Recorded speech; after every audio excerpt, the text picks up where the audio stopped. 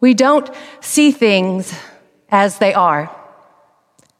We see things as we are. We see the things we want to see, the things that confirm our assumptions and our preferred way of looking at the world. This was part of Father Richard Rohr's daily meditation this week in a series titled Learning How to See. The series has included Brian McLaren's insights on how our biases affect our seeing. Life can be frustrating when people don't see things the same way. But people can't see what they can't see.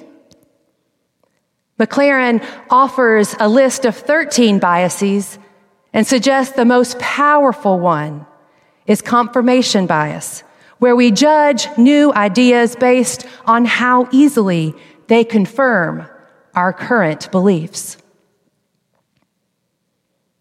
Peter hears Jesus teaching that the Son of Man must undergo great suffering, be rejected and killed, and then 3 days later, rise again. And this does not confirm Peter's current belief system. This isn't what he and the disciples believed the Messiah to be.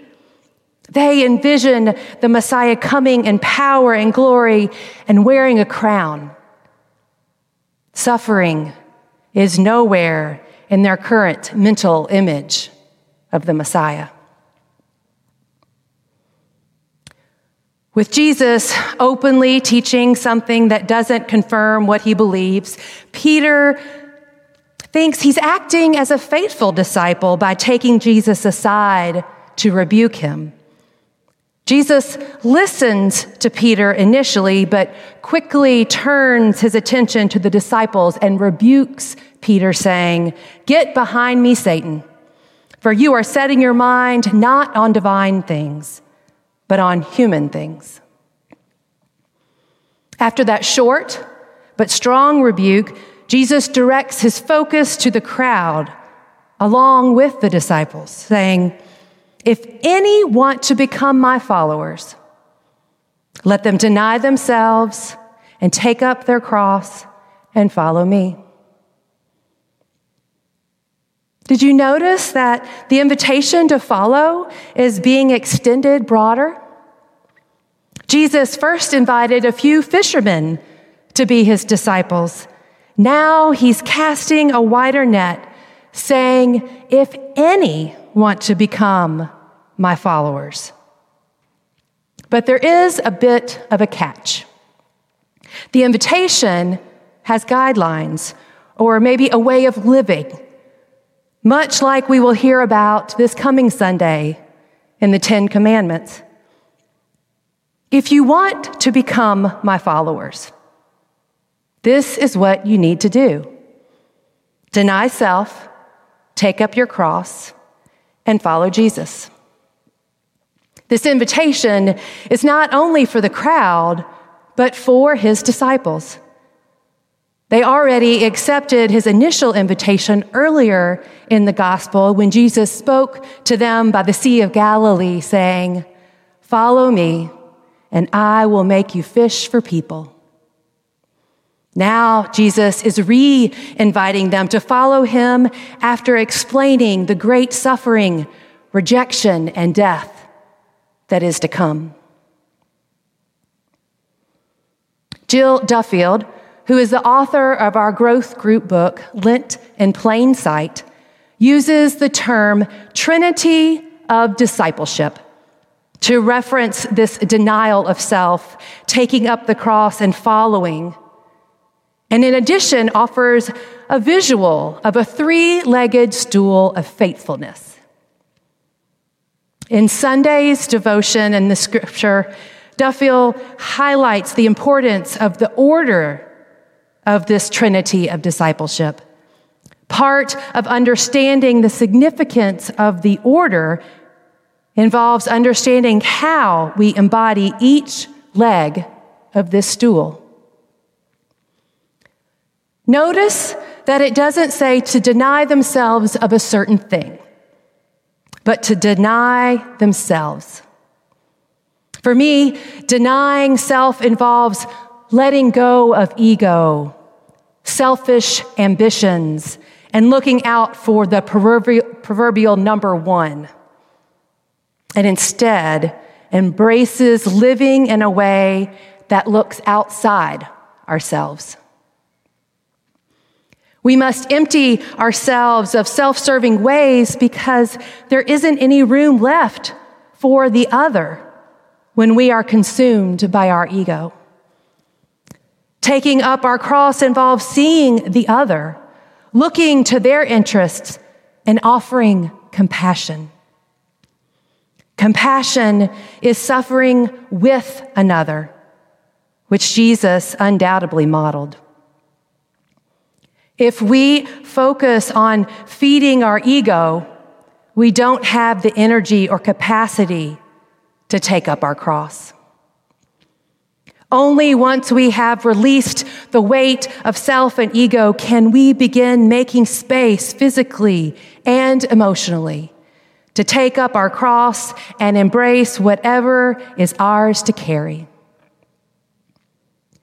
Jesus carried on an actual cross to the end, but the crosses we carry are unique to each of us.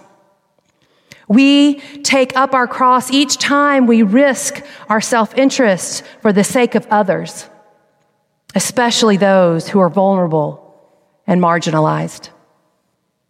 Or in more general terms, taking up our cross is living our life for God, even when it is difficult.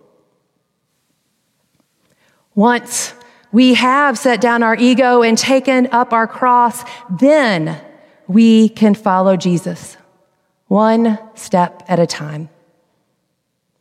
And remember that this is a journey and not a destination.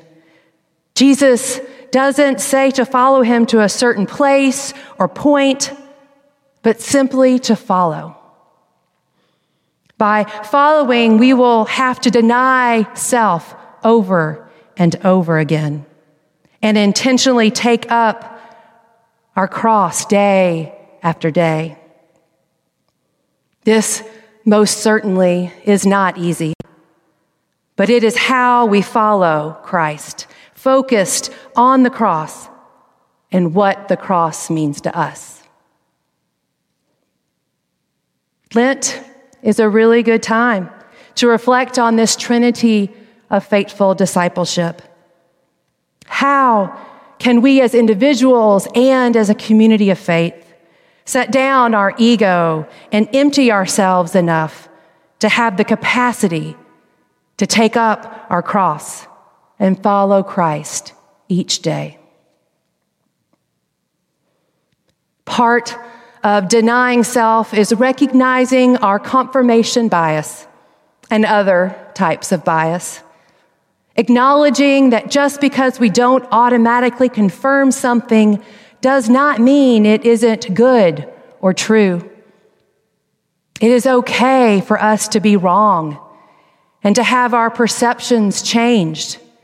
It's actually better than okay, because it means that we have the opportunity to learn and to grow.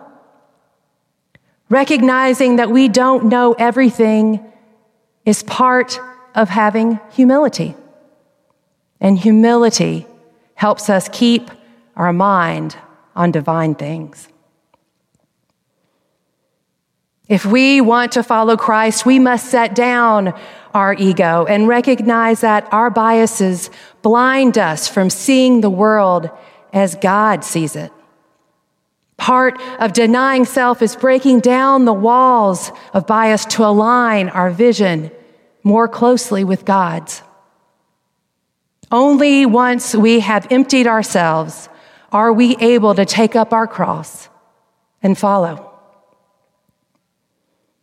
Peter thought that he was being a faithful disciple when he pulled Jesus aside to rebuke him. But as followers of Christ, we must be behind Jesus to follow him. We must keep our eyes focused on Christ, so we know how and where to follow. Friends, if we want to be followers of Christ, the path is always in the shadow of the cross, because the cross is at the center of our faith. The disciples may have had visions of a powerful Messiah wearing a crown, but God gave us a suffering Messiah who turned the cross, which was designed by the Roman state to instill terror and convey power, into a symbol of radical forgiveness and inexplicable grace. We are a people of the cross, not a crown. And there isn't a way to God's kingdom that bypasses the cross. May we embrace the trinity of faithful discipleship as we continue journeying through Lent and beyond with our mind set on divine things. May it be so. Amen.